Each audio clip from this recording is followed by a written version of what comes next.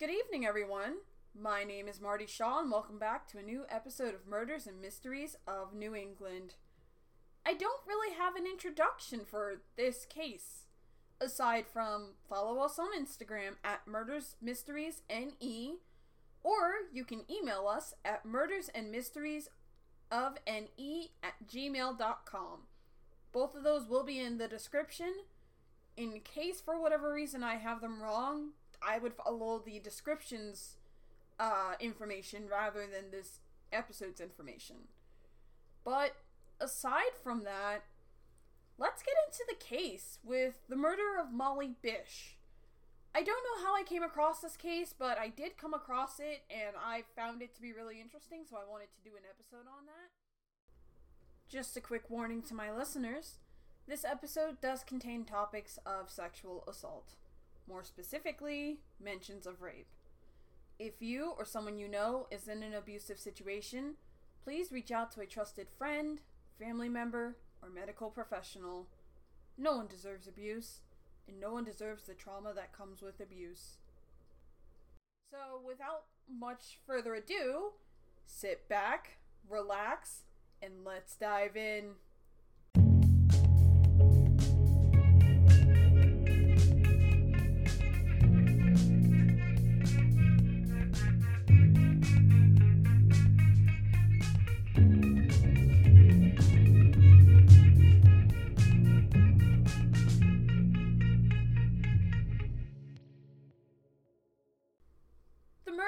Molly Bish. Molly was a 16-year-old American girl that disappeared from rural Worcester County, Massachusetts. She, more specifically, lived in Warren, Massachusetts, and disappeared while working as a lifeguard. Her remains were found 3 years later, so on June 9th of 2003, in the neighboring Hampden County, Massachusetts. I'm going to give you just a little bit of information about Warren. It's located in Worcester County, and it's about 68.9 miles, or 110.88 kilometers, from the capital, Boston, Massachusetts. So let's get a little bit into the disappearance. Molly began working as a lifeguard in the summer of 2000. So this is her first time working as a lifeguard, first season working as a lifeguard, and she worked at the Commons Pond in Warren. The day before her disappearance, so June 26th, her mother, Maggie Bish, saw a mustached man in a white sedan parked in the lot of the beach. The mustached man in the white sedan was parked where Molly's lifeguard post was located at the Commons Pond. And at the time, despite seeming suspicious, Maggie thought nothing of this person until after Molly's disappearance. Which I'm going to take a quick moment here just to say, if you see something, say something. Doesn't matter what you may be thinking. If your gut is saying something is suspicious, say something about the suspiciousness. Because best case scenario, nothing comes of it and it was just one big misunderstanding. Worst case scenario, whatever suspicious activity or suspicious person is in the area might actually be really suspicious, and there may be more that would have to be done. But anyways, tangent over. On June 27th, so the day of the disappearance, Maggie dropped Molly off near her lifeguard station. Maggie saw no sign of this stranger or his car from the day before. But another witness reported that he had seen a mustached man matching the stranger's description in the pond's parking lot minutes before Molly arrived. So what I'm getting from this is that the other witness had saw this man in his white sedan near the lifeguard station. The sedan drives off to wherever right before Molly gets there. Why this person in the sedan is at the lifeguard station? No clue. I couldn't find anything about it. But a local worker had reported that he had also seen a similar white sedan parked at a cemetery connected to the pond by a path. So, if you look at a map from the Commons Pond in Warren, there's a path that connects to a local cemetery. right next to the pond. And this is where the white sedan was parked at. Several hours later, police had contacted Molly's parents to inform them that no lifeguard had been on duty all day. Maggie knows that she dropped Molly off at the lifeguard station that morning, but when the police call and say there's no lifeguard at the station and hasn't been there all day, I'm pretty sure Maggie is wondering, what happened? Where's Molly? What did she do? Where'd she go off to? Which Molly's belongings had been left unattended at the station makes it even more confusing. Where would Molly go where she wouldn't take her stuff with her? An extensive search for Molly was immediately launched after her parents had found out that Molly was missing. This extensive search was to become the largest and most expensive search for a missing person ever undertaken in Massachusetts. Which boggles my mind a little bit, but in a good way, in that there's this child, basically, that has gone missing. We don't know where she is, we don't know what happened, we have no footage of or anything of the case. And so Massachusetts puts all of their time and resources into finding this person. Which, it boggles my mind a little bit, but in a good way, in that Massachusetts saw the urgency of this missing person and wanted to put as much time and resources into finding this missing person as they could. The case was profiled on numerous American television shows, which included Disappeared, Unsolved Mysteries, and America's Most Wanted. America's Most Wanted actually kind of surprised me a little bit, only because my understanding of the show is that they're looking for people that have done something wrong and are on the run for it. But also, since I don't really have that much of an understanding of America's Most Wanted, I'd imagine they have segments where they showcase missing person cases and ask the public to help them find these missing people. In the late fall of 2002, so about 2 years later, a hunter had saw a blue bathing suit in the woods of Palmer, Massachusetts. More specifically, these are the Whiskey Hill Woods. And the blue bathing suit was actually similar to the one Molly wore. May of 2003, so another year later, the hunter mentioned the blue bathing suit to Tim McGuigan, which I'm going to take a step back here, and I'm just going to repeat what I said earlier. If you see something, say something.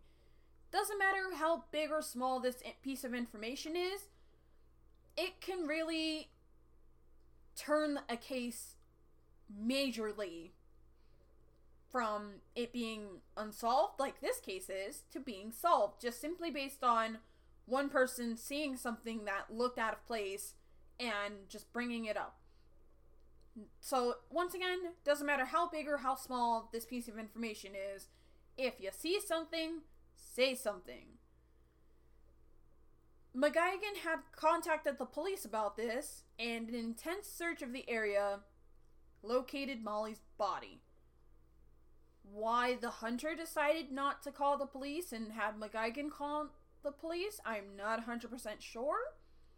But Molly's body was found on June 9th of 2003. So almost 3 years later after she had gone missing. She was found 5 miles, or 8 kilometers, from her family home in Warren. And her skeletal remains were actually found. There was no actual body, it was just skeletal remains.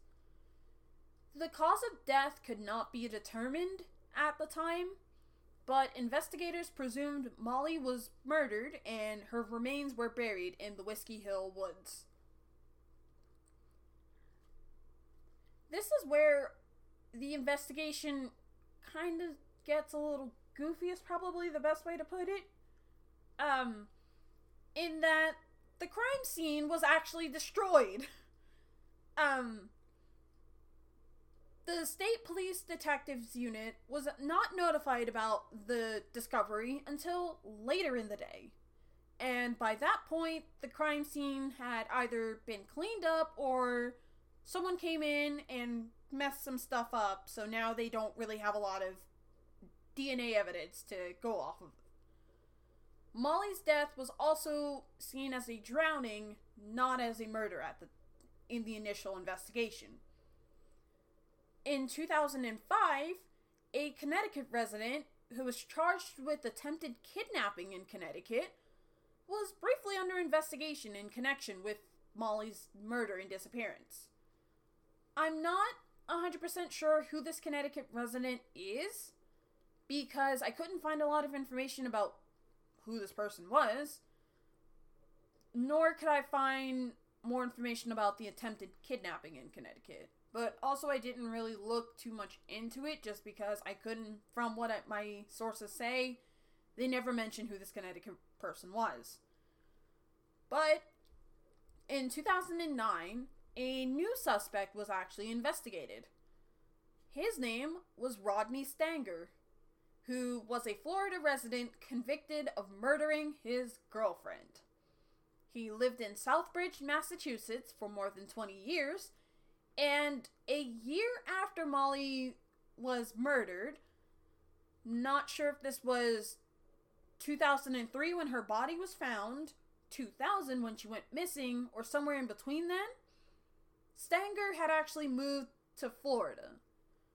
I'm not sure if he moved to Florida after Molly was murdered and then was convicted of murdering his girlfriend, or if he was convicted of murdering his girlfriend and then moved to Florida. I believe it's the first way around, not the second way, based off of how the system works.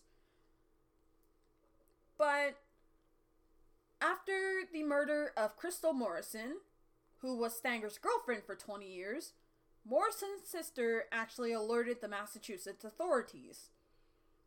Just a little information. Crystal Morris was dating Stanger for 20 years, was murdered, and Stanger was sentenced to 25 years in prison for the stabbing death in 2008 of Crystal. He was known to have access to a white car, which was similar to the one seen the day before Molly's disappearance by Maggie, Molly's mother, and was known to fish in the Commons Pond and hunt in the woods where Molly's body would be found. Stanger closely matched the description provided by Maggie Bish of the man seen in the white sedan the day before Molly's disappearance. However, despite the connections and despite the close resemblance, Stanger has not officially been charged in this case. In the same year, so 2009, while Stanger was being investigated for the murder of Molly, he was also questioned in the connection to the 1993 murder of Holly Piernan. Little information about Holly Piernan. Holly went missing in Sturbridge, Massachusetts, and Holly and Molly were actually the same age in 1993. We're also going to do an episode on the murder of Holly Piernan, actually, which will be released at some point by the end of this year. Molly had wrote a letter of hope to Holly's parents in 1993 when the murder of Holly was shown in the news. The letter, here's an excerpt from the letter. Quote, "I am very sorry. I wish I could make it up to you. Holly is a very pretty girl. She is almost as tall as me. I wish I knew Holly. I hope they find her." This was written by Molly at the age of 10, which is the same age that Holly was when she was murdered. Now, Stanger, even though he was also questioned in connection to the murder of Holly, he was also not charged in this case. In November 2011, so 2 years after Stanger was identified as a person of interest in this case, another suspect was named in Molly's death. His name, and excuse my pronunciation, was Gerald Battistoni, also known as Confidential Informant Number 62 for the Eastern Hampden County Narcotic Task Force. Battistoni was serving time in prison for repeatedly raping a teenage girl in the early 1990s. He attempted suicide in prison after newspaper articles identified him as a potential suspect in both Molly's and Holly's deaths. Battistoni had a criminal record dating back to 1980, was seen in the area where Molly's body was found, and resembled a composite sketch of the man Maggie saw in the parking lot. Battistoni was named a potential suspect by Private Detective Dan Malley of Massachusetts. After being named as a suspect, Detective Malley and the Bish family asked for DNA testing to be done on Battistoni. The Massachusetts State Police sent the DNA evidence to Texas to be tested. I'm not 100% sure what happened with that DNA evidence. I don't know if they ever tested it, or if they did, what the outcome was, but I didn't really have much information about that. But Battistoni died in November 2014 at the Lemuel Shattuck Hospital in Jamaica Plain, Boston, Massachusetts. Worcester County District Attorney Joseph Early announced a new person of interest on June 3rd of 2021. So, this is just a little over 2 years ago, actually. This person of interest is named Francis P. Sumner Sr. Sumner was a registered sex offender who was known to operate and work at auto repair shops in the Spencer, Leicester, and Worcester areas. Excuse my pronunciation of different areas in Massachusetts. Once again, I'm not from Massachusetts, so I may be pronouncing some of these wrong. But Sumner had more than a 20-page criminal record. This is where the content warning comes in. So if you would like to skip this part, I would suggest skipping like 20 or 30 seconds past this point. But on July 9th of 1982, this is one of the criminal record cases that Sumner was a part of. Sumner was convicted of aggravated rape and kidnapping from an attack the prior October inside an apartment. Sumner hired a woman to clean an apartment and locked the woman in. He choked, threatened to kill the woman, and then raped her. He was sentenced to concurrent sentences of 15 to 18 years on the rape charge and 9 to 10 years on the kidnapping charges. It's not really clear how long Sumner served for this case, which I hope on everything he served as much time as legally allowed, because that is several types of messed up. Sumner was incarcerated several times during his life and was found dead inside of his home on May 4th of 2016. He was 71 years old at the time. District Attorney Early did not say how Sumner was connected to the case, but investigators recently received new information that had led them to investigate Sumner Sr. DNA was actually connected from Francis Sumner Jr., the son of Sumner Sr. Sumner Jr. was incarcerated at the London Correctional Institution in Ohio for aggravated robbery.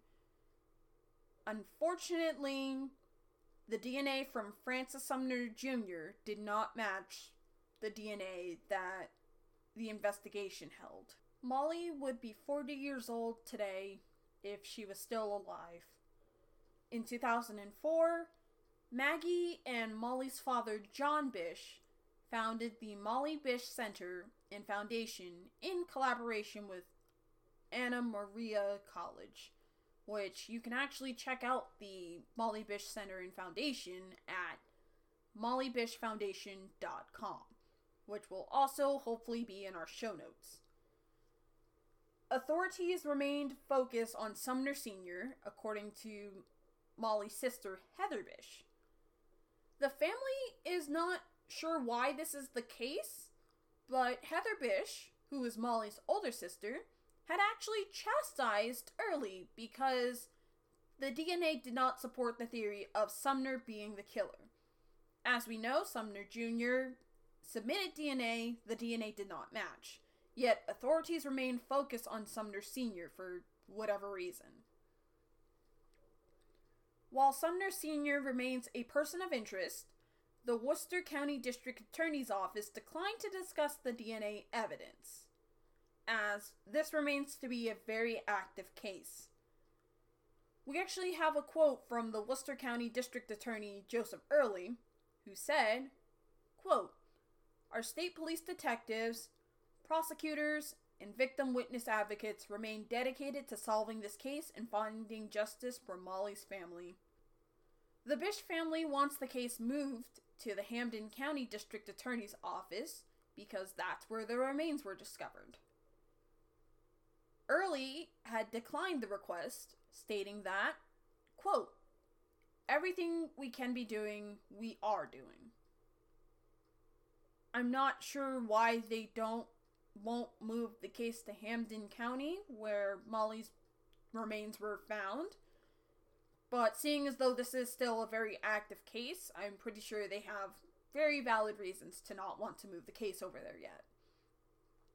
But anyone with information is urged to contact the Molly Bish tip line at 508-453-7575 or email worcesterdaunresolved@mass.gov. Once again, these will also be in our show notes, for those of you that are interested. Thank you so much for listening to this episode. I hope you enjoyed listening to this as much as I enjoyed researching about it. While Molly's case is still unsolved to this day, it is still a very active case. So hopefully we'll get some updates soon so that I can come back with a new update, hopefully in the right direction. Maybe we'll find the killer. Maybe we'll find more evidence of what happened. If you enjoyed this episode, please feel free to give it a rating on the streaming service that you're listening to this on. And stay tuned for next week, where we will continue to talk about murders and mysteries of New England. Have a great evening.